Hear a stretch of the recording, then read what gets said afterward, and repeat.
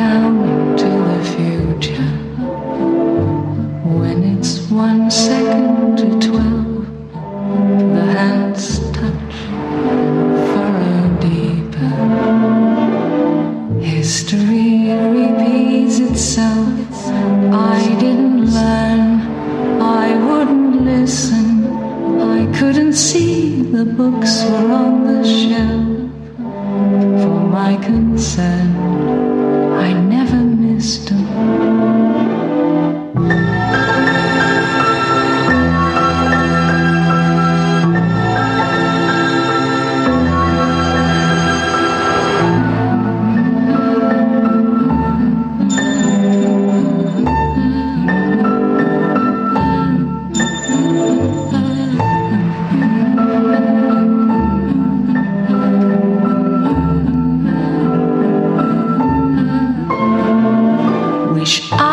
Standing by the shore, feel the wind blow in my face, see the waves roll in for an encore. They take a bow, they know their place.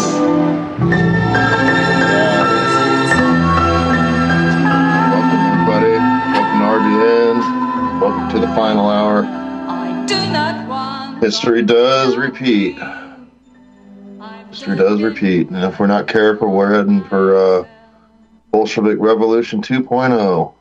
So I don't really want to experience that. I'm pretty sure most of you don't either. So that's what we're here to talk about.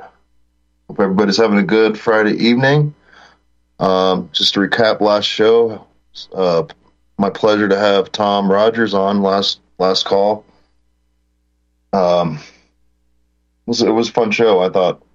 Didn't quite get out of him. Maybe I bit off more than I could chew and talked about too many subjects. So I'd like to invite Tom back on at some point in the future and discuss more in depth some of those controversial topics, you know. And speaking of, sometimes we will discuss some controversial topics. You know, for instance, may not be religious, or you might be, and I'm going to hit on both angles and just, you know, discuss it. So, you know, again, we might not always agree on something, but maybe that's how we learn to flesh out new ideas. So, anyways, a couple announcements. Remember, we do have a new chat board, Final Hour Chat. Chatango.com, CHATANGO.com. So Final Hour Chat, all lowercase. If you ever feel like going there and dropping any links, any info, awesome. I was just testing it out. You can upload memes. You can upload links. I don't think it'll link PDFs, but if you have a good website you want to reference on some topics, that'd be cool. So it'd be a good just a little repository for information. Also, you can email me, fhhost@protonmail.com, fhhost@protonmail.com, all lowercase. Check it too often, but I will try to check it more often as we move along and emails fixed. So anyways, with that said, got a guest on tonight I think you'll enjoy.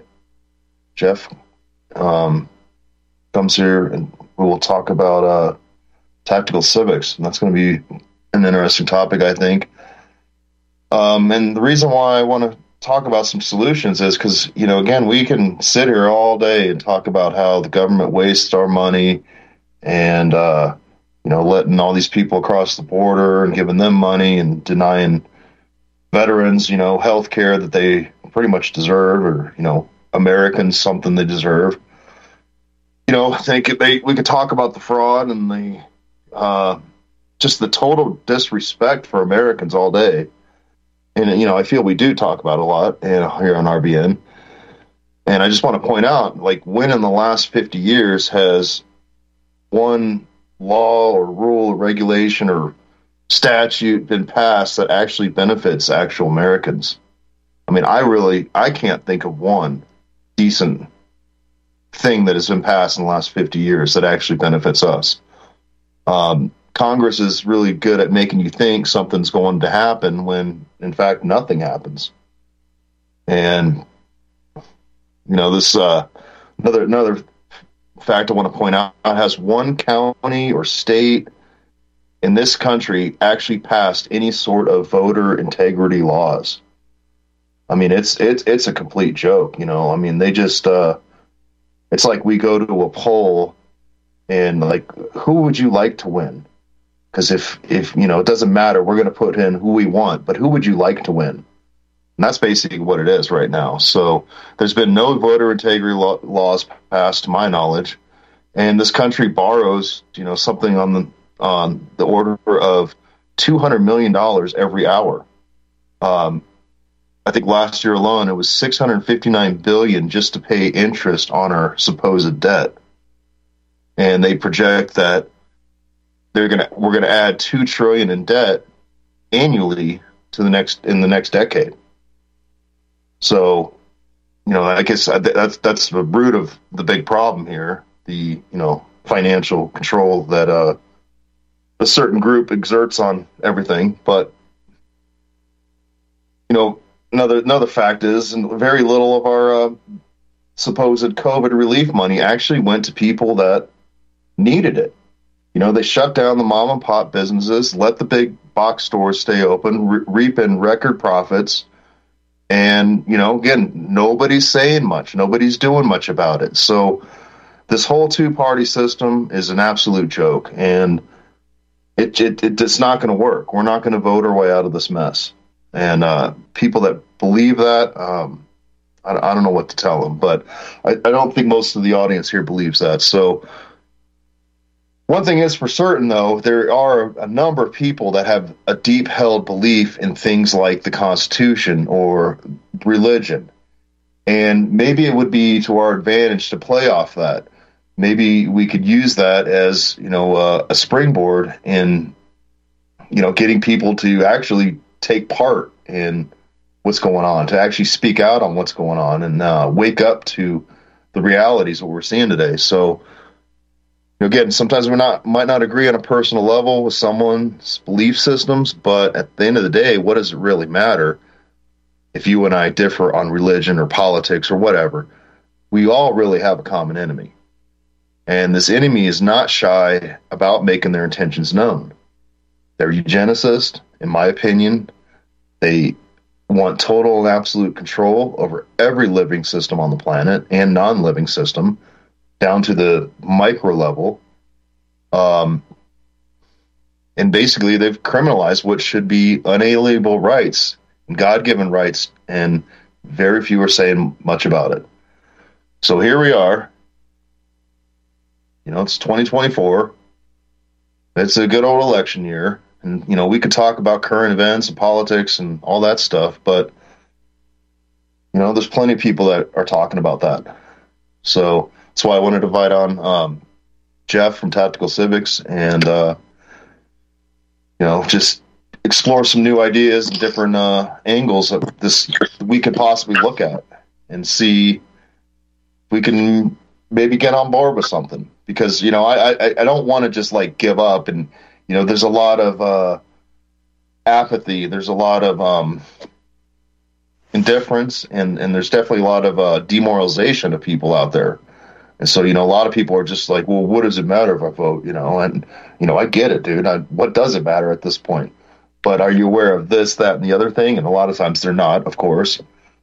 And so, anyways, Jeff, I see you arrived. Go ahead and introduce yourself. How you doing? Hey there. How you doing, Travis? Good. Good to have you on, man. Welcome. Good to be here. Late at night here. Tell us a little bit of a 30,000 view of Tactical Civics and why you think it's a good thing. And I know some people that are pretty interested in it and like picking up on it. So I was kind of curious on this whole idea and what's going on with this. Well, so why is Tactical Civics a good idea? I came across Tactical Civics in the fall of 2022. And like I'm sure everyone listening tonight, we all went through 2020 and 2021. We went through what was a very strategic and organized rollout of authoritarian restrictions in 2020 as a result of COVID that kind of caught all of us by surprise, I believe. And then we saw an election that in the wee hours of the morning was very obviously stolen. And, what they called the big lie. Well, the big lie is that there was no fraud. That's the big lie. So I was angry like a lot of people were. And I think a question that bounces around in people's minds is, well, what can we do? And then the idea that there must be something. There must be something that we can do. And of course, we've been conditioned to think over the course of our lifetimes and generations prior that we really only have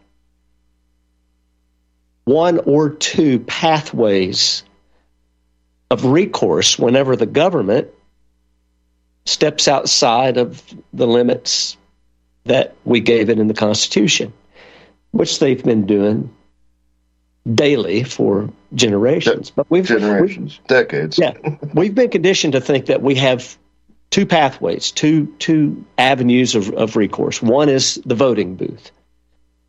The other is in the court system, and that's it. I mean, we think that if things aren't going right, if it seems to any reasonable person that the government is running roughshod over our liberties and is acting in ways that are contrary to the Constitution, that we've only got two things we can do. We can go vote them out, or we can sue to press our rights and to argue our case. And that's it. Well, that's not it. And, I started looking for solutions in 2021, and I wasted a year of my life through an esoteric law theory called the National Assembly Movement. Mm-hmm. Was still frustrated after wasting that time chasing solutions down rabbit holes and never coming up with any rabbits. Felt like Elmer Fudd chasing Bugs Bunny. What was wrong with the National Assembly movement? What do you? They're trying to create a parallel system. They've got they've on the surface it sounds reasonable, but then you realize that they're trying to create a parallel system that ultimately winds up being unconstitutional. And they're trying to start as if the states haven't been settled and the counties and the states haven't been settled, and we resettle. And so anyway, it's fruitless. It's fruitless, and it inevitably will lead you down parallel theories to they would inevitably weave through other ideas like state national movement and the 1871 corporation, the admiralty law, and all of these different things, and eventually you're confused. And I remember when the lights came on for me and my wife is when we got a call from one of the leaders in Kentucky who said, "Hey, we have somebody in Hopkins County that in our county that's interested in joining. Do you want to talk to him?" And I said, "No, I don't want to talk to him because I don't know what I would tell them, because I'm still confused about what it is precisely that we're trying to do. It just it doesn't seem like any. It's like a phantom. Yeah, I mean, it's there, and then when you reach out to grab it, it disappears or moves somewhere else. And so through the remarkable resource of technology and social media, I was on Twitter Spaces, and I was talking about my frustrations, and I was talking about some of the things that I was hoping for, looking for, and there was a guy on a Twitter Space that I was on from Kansas, and he reached out to me on a back channel through DM, and we wound up talking on the phone, and I just owe him a tremendous debt of gratitude, because he knew that I was very serious about solutions and finding solutions. And he said, "Brother, I just want to make sure that whatever you do, you strike rock, that you find something firm that you can stand on. And so I want to put you in contact with a guy." And he put me in contact with the CEO of Tactical Civics.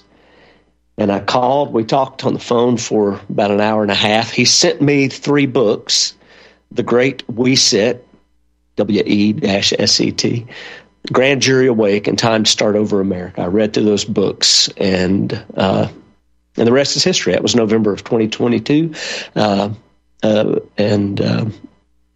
What I found was a clear, actionable, strategic, purely constitutional solution, a real plan with specific tactical objectives that were squarely anchored in existing constitutional law and principles. And it utterly changed my life. And I just got to ask you, because I know we're going to get some tough questions at some point, but this government operates completely outside of any constitution, right? And I understand a lot of people believe in the Constitution, but it really doesn't apply to this government at this moment. Yeah, well, of course it applies to this government. Here's the problem, though, and this is why I found, and the word I use all the time, what I found in Tactical Civics was tremendous clarity. Because like you just said, I believe in the Constitution, and I believed in the Constitution before, although I hadn't actually read it thoroughly. And I didn't really understand the principles that it was framed upon, what the foundation of it was. I didn't understand the lineage, the genealogy of our Constitution. How far back it went in the evolution of English common law. There was a lot I didn't understand. And I didn't really understand who I was as a member of We the People. I didn't understand what that even meant. I didn't understand what popular constitutionalism was. And so what the clarity that I found in Tactical Civics was along these 3 specific lines, is that Tactical Civics had identified, they had diagnosed 3 fundamental problems that brought us to where we are today, to what you just described, a government where the Constitution doesn't apply to them. How did we get there? How did we get to this point where our Constitution is nothing more than a revered document that may, it may arouse certain feelings of nostalgia, but it's not really functioning as a controlling law. Hang tight, Jeff. We got our first break here. Yeah, hang tight. Come back in a minute. I know it's fun, but get ready to pay your dues. Hello from beautiful Colorado. My name is Samuel Jung Kei, and I am currently the lead Shilajit hunter and master herbalist for Colorado Shilajit Company. In this video series, I will be discussing what we believe is the greatest of all adaptogenic superfoods and the single greatest natural healing remedy gifted to us by Mother Earth. I think you too will become as excited by this incredible substance called Shilajit as we were and are after our discovery of this amazing gift right here in beautiful, colorful Colorado.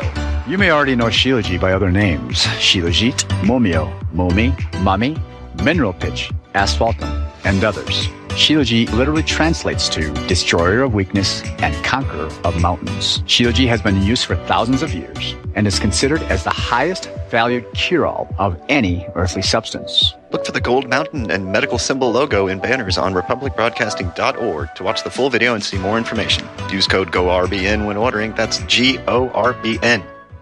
Charles de Gaulle once said, actually, it's difficult to envision in this regard any other criterion, any other standard than gold. Yes, gold, which does not change in nature, which can be made into either bars, ingots, or coins, which has no nationality, and which is considered in all places and all times the immutable and fiduciary value par excellence. So when the question is, why gold? It's simple, my friends. The answer to that question is simply, why not? Like it or not, precious metals will always be the world's reserve currency, even though nations do not define their currency by their worth in, say, gold. Individuals still buy gold and silver to protect themselves from inflation. The more money a nation's central bank pours into the economy, the less valuable its currency, the dollar, is, which means the price of everything else rises. $21 up for a bag of dog food. Seeing that the dollar's cheap, that's why the cost of everything goes up. It's because the buying power, the value of the dollar is tanked. It's worth nothing. And yet gold that your family would have owned in 1907 will buy at least the same amount of goods, if not far more. William McFee once stated, it's extraordinary how many emotional storms one may weather in safety if one is ballasted with ever so little gold. The truth about money. Gold versus cash in a crisis. Gold, a valuable thing to store. The power of gold in times of crisis.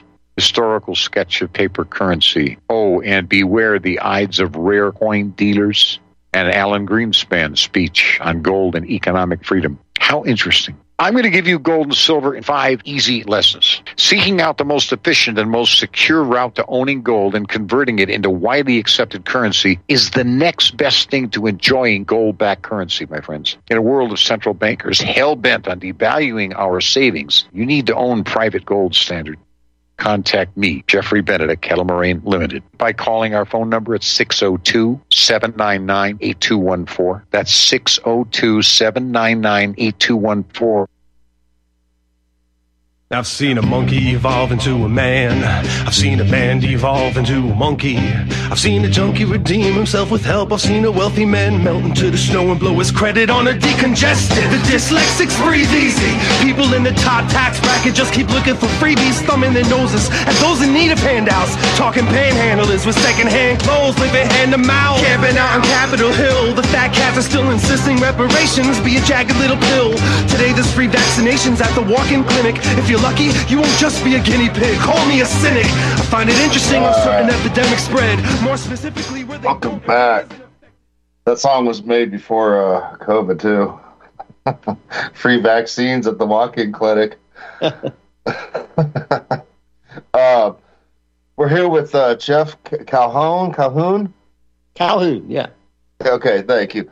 Tactical Civics. And, yeah, man, I'm curious what's the plan to really get this government to wake up and stop, treating us so badly? I know you have. I'm a little bit familiar. You have a kind of a 4-part plan, but you also have some pillars of foundation too.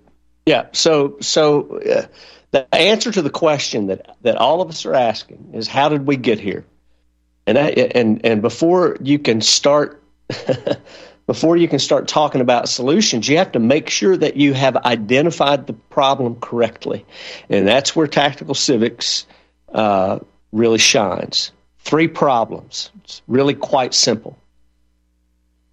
Problem number 1, and this is where all of our other problems begin, is that for generations in America, we have turned our backs on God.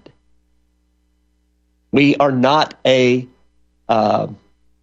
Constitution in our founding was not the act of godless, secular Enlightenment philosophers. It was by Christians. The founding of our republic began way before we ever declared independence, as the first colonies began to spring up. And those colonies were led by pastors who began to form the ideas of self-government as they wrote their charters and their colonial constitutions. Right. And so that's what our country is founded on, whether we want to hear that, whether we like to hear it, whether we want to keep religion out of the conversation. So it's obviously not Judeo-Christian then. It's obviously not Judeo-Christian. Yeah, right. No, it is very much Judeo-Christian, and there's a significant amount of documentation that demonstrates that. Look, the founders had a syllogism that they operated by.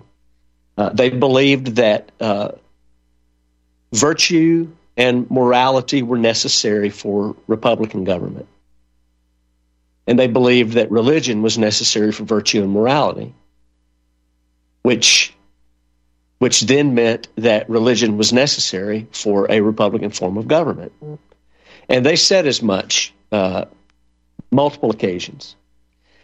And that's the first problem that we've got to deal with, Travis, is that we decided at a point in time that we could do things on our own, that we didn't need to appeal to the wisdom of God. We didn't need to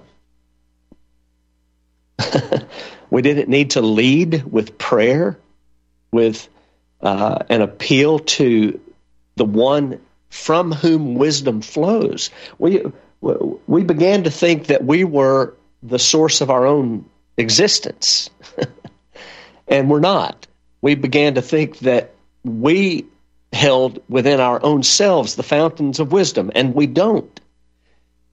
And until we get that straight in our minds, we're not going to get anything else straight. And God let us have our way. He said, okay, sure, you want to do things on your own, then do things on your own.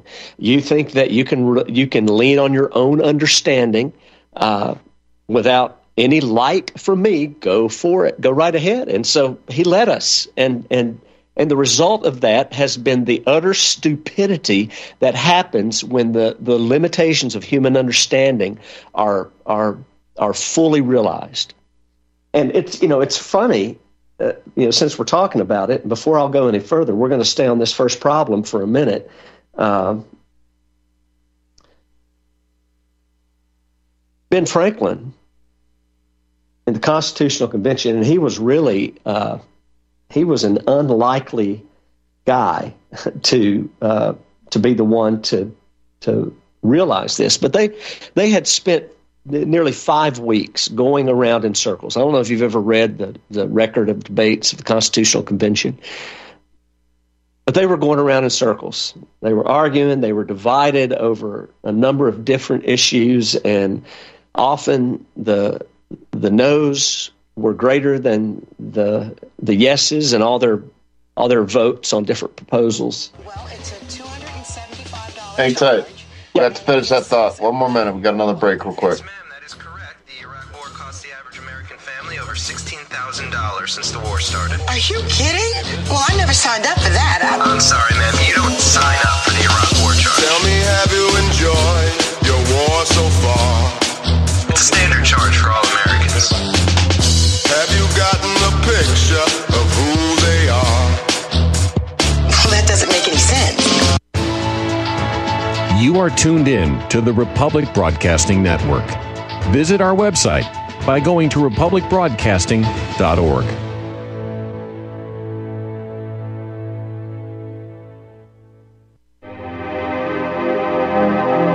I'm so excited to have you as part of the Wild Pastures family, and we look forward to bringing you the pasture-raised meats that you and your family will love. Now, we started Wild Pastures because so many of my clients would tell me they just couldn't find high-quality pasture-raised meats, and even when they did, it was so expensive that they couldn't afford to eat it regularly. Now, I'm not talking about the bottom-of-the-barrel healthy meats that have claims like natural or free-range or even cage-free, terms that were actually created by the industrial food industry to make us feel all warm and fuzzy about buying their low-quality products. I'm talking about truly nourishing pasture-raised meats, the kind that you'll never really find in a grocery store. Our farmers are doing things beyond organic. Our beef is 100% grass-fed and grass-finished and raised on pastures free from chemicals and other pesticides. Our chickens are 100% pasture-raised, where they get their natural diet of grass and forage and insects. We will never settle for free range, which is actually one of the most deceptive terms in the chicken industry. In fact, less than 0.1% of the chicken consumed in the United States is truly pasture-raised in the way that ours is. And our pork is 100% pasture-raised as well.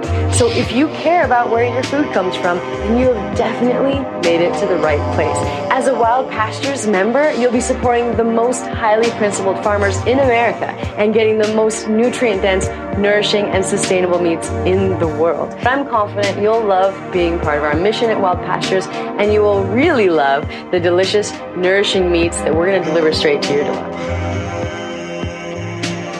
Visit republicbroadcasting.org and click the Wild Pastures banner ad. Secure a shipment today. Beef, poultry, and pork, raised the way nature intended.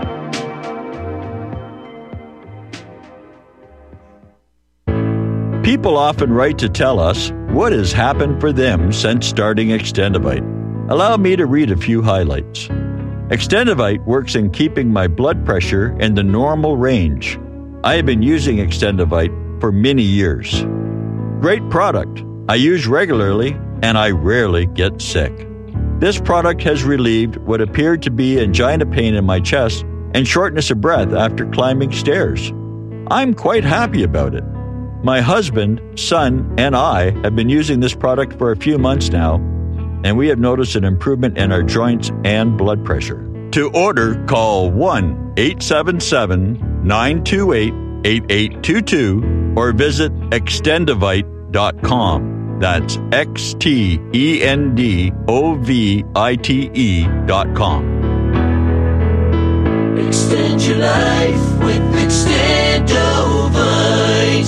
Well, it's a $275 charge, and it just says Iraq War. Yes, ma'am, that is correct. The Iraq War cost the average American family over $16,000 since the war started. Are you kidding? Well, I never signed up for that. I'm sorry, ma'am. You don't sign up for the Iraq War charge. Tell me, have you enjoyed your war so far? It's a standard charge for all Americans. Have you gotten a picture of who they are? Well, that doesn't make any sense. Did some men in a cave knock down your tower? While you're still in line, can I interest you in our new monthly Iran war charge? No, Are you gonna behave or lay next to flowers? Thanks for calling the United States. Wake up, sleepyhead. It's after 8, you're late. Get out of bed. Fuck what a spectator said. Scientific dictatorship straight ahead. Right. I'm talking with Jeff at Tactical Civics.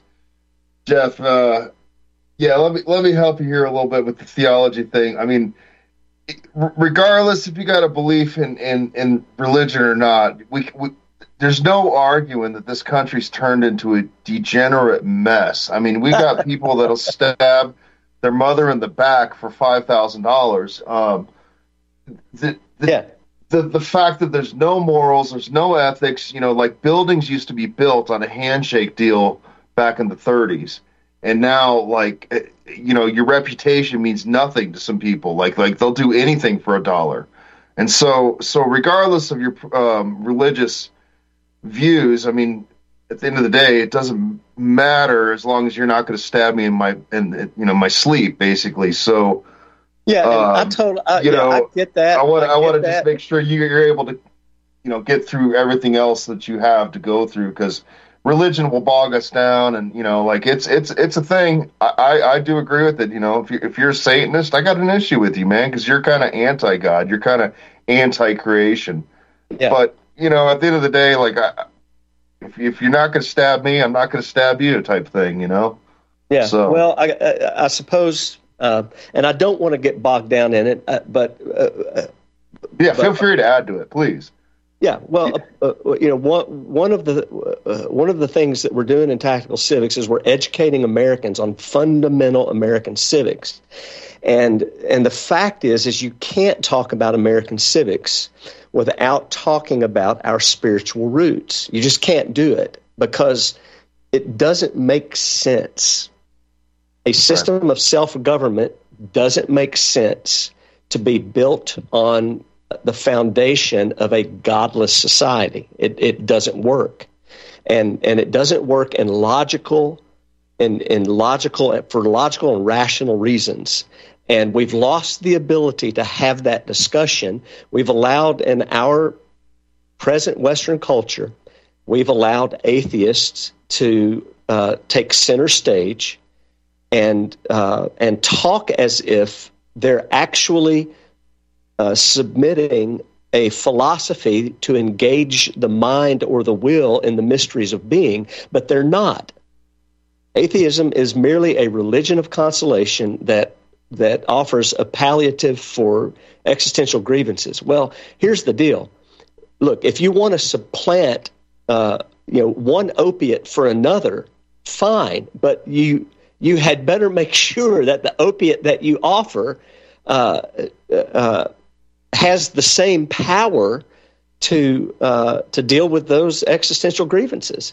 And look, we could talk about Nietzsche and that he predicted everything that we've seen in the last 150 years, the last 200 years. Nietzsche predicted it all. So, but I just want to take a second to point to the irony that at the Constitutional Convention, after 5 weeks of futility, they began in the middle of May, and here we are on June 28, 1787, and it takes a guy, Ben Franklin, who was probably, of all of the founders, the least inclined to talk or think religiously or spiritually.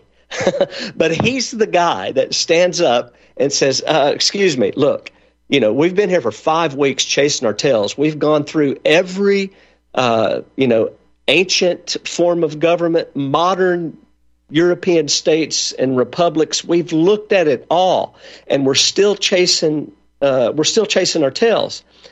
And then he says, all of us who were engaged in the struggle with Great Britain, when we were sensible of danger, we had daily prayer in this room for the divine protection.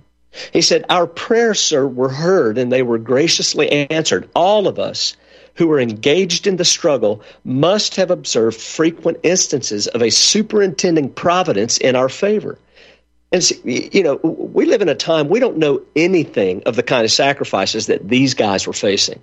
Like they were looking at they anticipated being strung up from the gallows somewhere, is how they anticipated everything. And they desperately threw themselves on the mercies of God. And so he said, hey, look, when we were in war, we sure prayed a lot then. The old saying, there's no atheist in a foxhole. Well, it's true. When you're facing your ultimate end and life is, precariously set on the edge, you start looking a little deeper than your own limited understanding. Well, and so the long agree. and short of it is, there should be a lot more people doing that right now, but it's kind of bizarre that people seem to be under a spell. And yeah, we got to wake up, and that's a part of our mission. That's what we lead with. We tell people we don't require people to have a statement of faith. We don't require people to be Christian to join Tactical Civics, but we also are very clear that that's problem number one, and the solution to problem number one is repentance. And repentance fundamentally means a change in your thinking that's then followed by a change in how you live. And so we're inviting people into a new way of life. So that's problem one. I'll leave that one there. That's problem one. Right. Now go through problem 2 and 3 real quick. It's a spiritual problem, and spiritual problems are incredibly resistant to non-spiritual solutions. So we're not going to be shy about that. Problem 2 is a legal problem, and that is that there's no enforcement of the Constitution. Why is that? Well, because we, the people, stipulate to ourselves and ourselves alone the authority to enforce the Constitution. And we used to know how that authority was exercised through our primordial law enforcement tools of grand jury and militia. Those were bedrock institutions in the evolution of English common law, something that the founding generation almost took for granted but understood clearly. Had it not been for colonial grand juries, if you look at the history of grand juries beginning in 1634 in the Massachusetts Bay Colony, had it not been for those colonial grand juries, there never would have been a war for independence.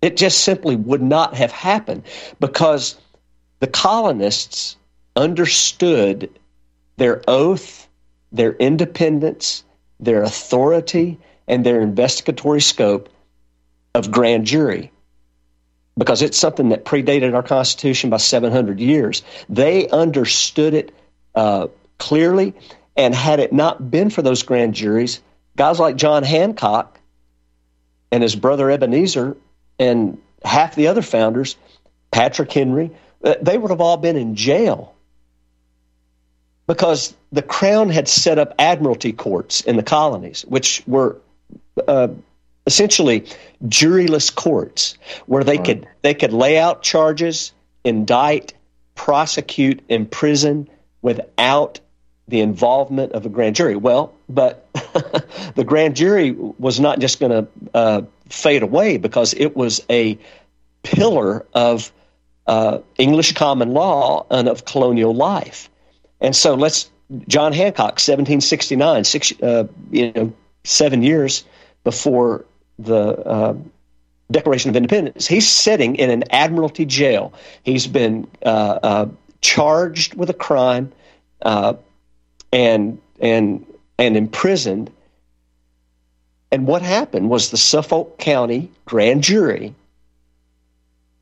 indicted the Crown's key witness, and really only witness, and they indicted him on perjury because he was lying and the Crown was lying, and they were going to use this juryless admiralty court to put away John Hancock. But the Suffolk County grand jury issued an indictment against the key witness, and he fled because he knew that the power actually rested in the grand jury in terms of the capacity to indict and hold someone to answer for an infamous crime.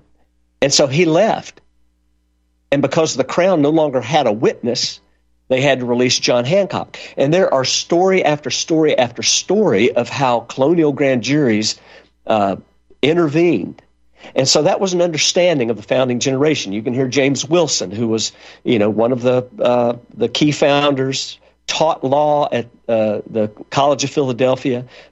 George Washington and his entire cabinet were taking classes. They were in his classes that he taught on law. He's one of the first great American legal scholars, and he was one of the first Supreme Court justices.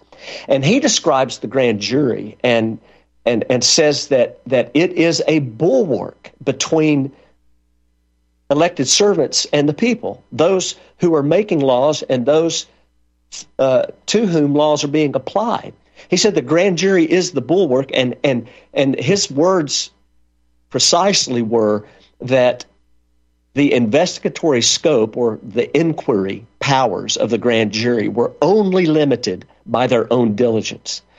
And then you move 200 years later in a landmark Supreme Court case called U.S. versus Williams, and Antonin Scalia lays out the history of grand jury in this brilliant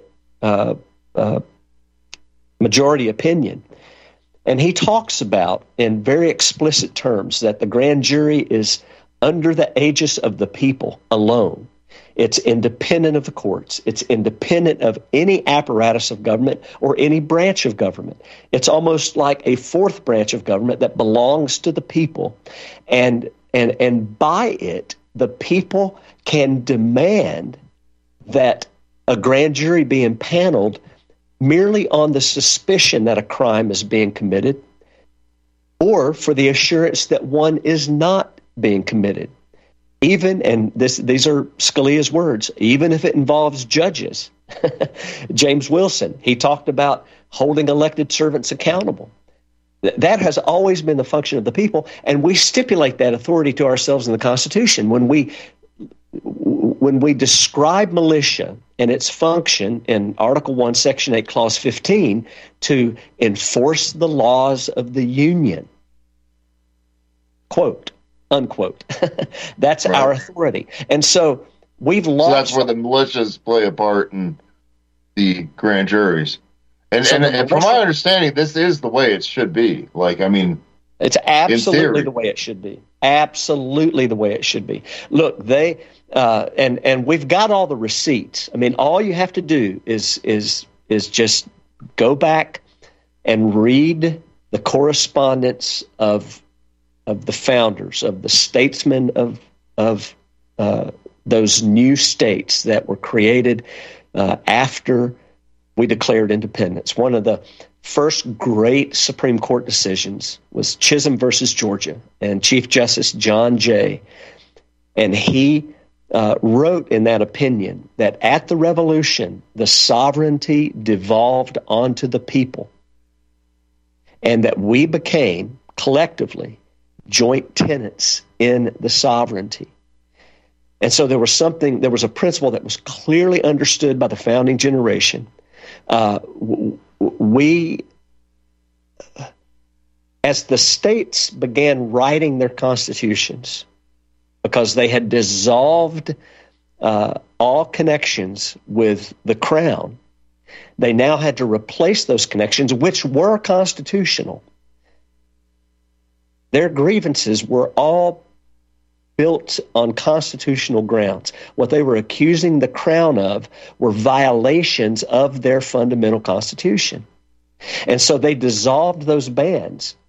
And so they had to replace it, and they began writing state constitutions. And you see in those constitutions the principles and the change in thinking of how this young republic understood its identity and what it was, and what it meant to create a system of self-government where sovereignty and power rested in the people.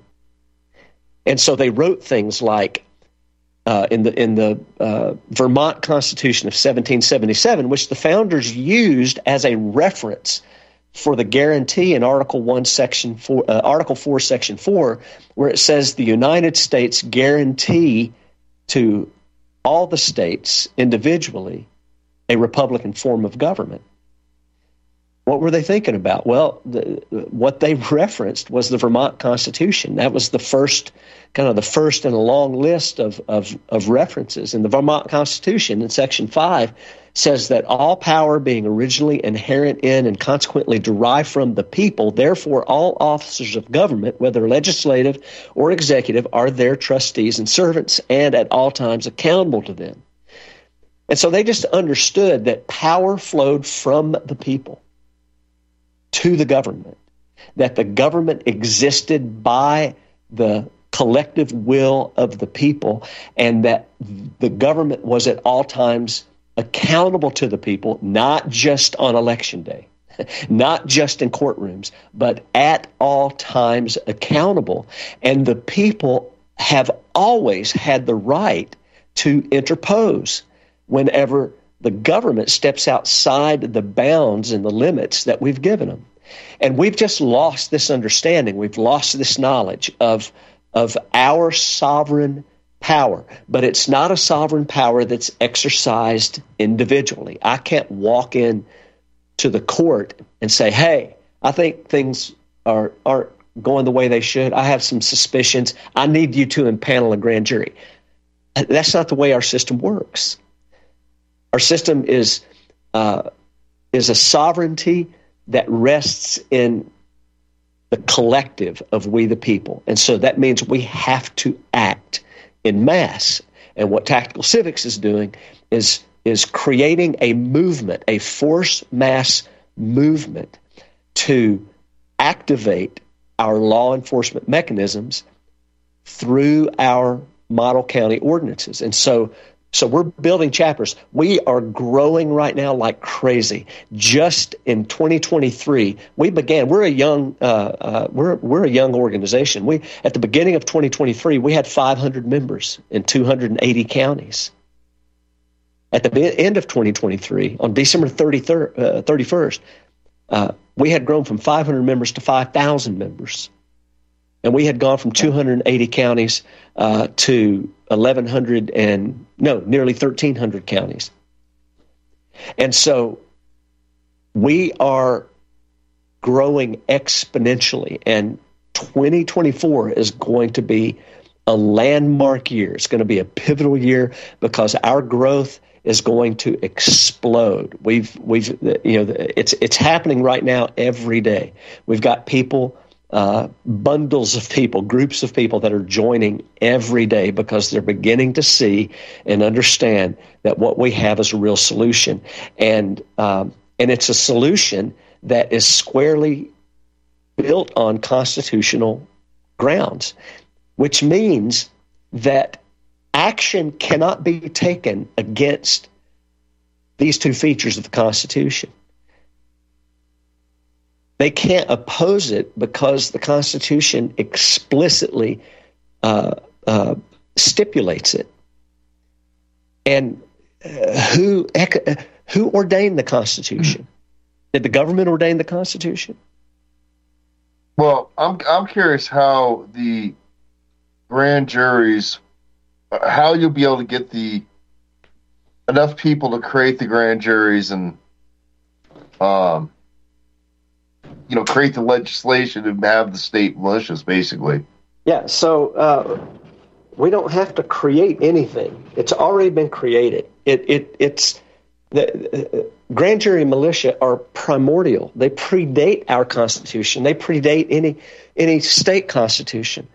So what we have to do is we just simply have to restore that authority in terms of obligating our county governments to acknowledge it. And so that's what we're doing. We have two model ordinances. In order to pursue passage of those ordinances, we have to build our county chapters to our target number, which is 0.5% of the population. We have counties that are in view of that number right now, all across America. We've got counties that are looking at that number. When we reach our critical mass, we move upon our county councils and our county magistrates, and we bring them our model county grand jury ordinance. Now, obviously, there's going to be advanced work that's going to be done before we do that. We're not just going to walk in blind. We have a strategy in place, and we'll execute that strategy. But what our ordinance does is really powerful, and it's beautiful in its simplicity. An ordinance has the force of law at the county level. And so what we are binding our county governments to acknowledge and to accommodate are the principles of of what grand jury is constitutionally. We're binding them to recognize the independence of grand jury, to recognize the authority of grand jury, to recognize that the people's will is the operative mechanism. That when the people determine, and we state this explicitly in our ordinance, that when 0.5% of the number of ballots cast in the last election. So let's just use my county as an example. We've got 45,000 people. They're probably in my county, maybe 30% of that. Of that population in terms of ballots cast. And so in our ordinance, we obligate our county government that when 0.5% of the number of ballots cast of citizens demand the impaneling of a grand jury to investigate suspected crimes by our public servants, that they're obligated, the constituting court is obligated to impanel.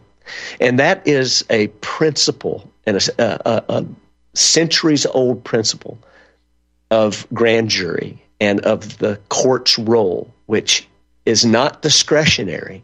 The court's role is constituting.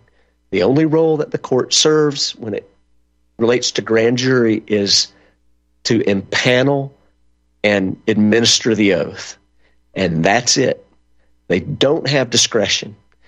The court can't say, well, we don't think that your concerns merit impaneling a grand jury. That's not something, the law doesn't give the court that discretion. Even the totally corrupted federal rules of criminal procedure in our federal court system, which is, so jacked up, and that's something that we're going to deal with as well. But they even get it right in the federal rules of criminal procedure that when the public good requires it, the judge must impanel. It's a premise of our system of common law. It's not even arguable. It's not it's no judge or lawyer with any credibility at all is going to argue that that's not the case. And so our ordinance clarifies that and binds the county government to acknowledge that principle. The other thing that and this is brilliant, the other thing our ordinance requires of the county government is that a standby roster be created and that a portal on the county government website. So our ordinance requires the county government to maintain a county grand jury webpage on the county government's website. And on that webpage, there's a button, Volunteer for Grand Jury. And so a person can submit their name to the county clerk, and we obligate the county clerk to maintain a standby roster that is created through that portal. And whenever a grand jury needs to be impaneled, that roster has to be put into whatever pre-existing roster they use. That roster has to be included. Right. Talk about it. All right. Hang tight. We got to break real quick. I think we skipped one. We got a little break here. Hang tight.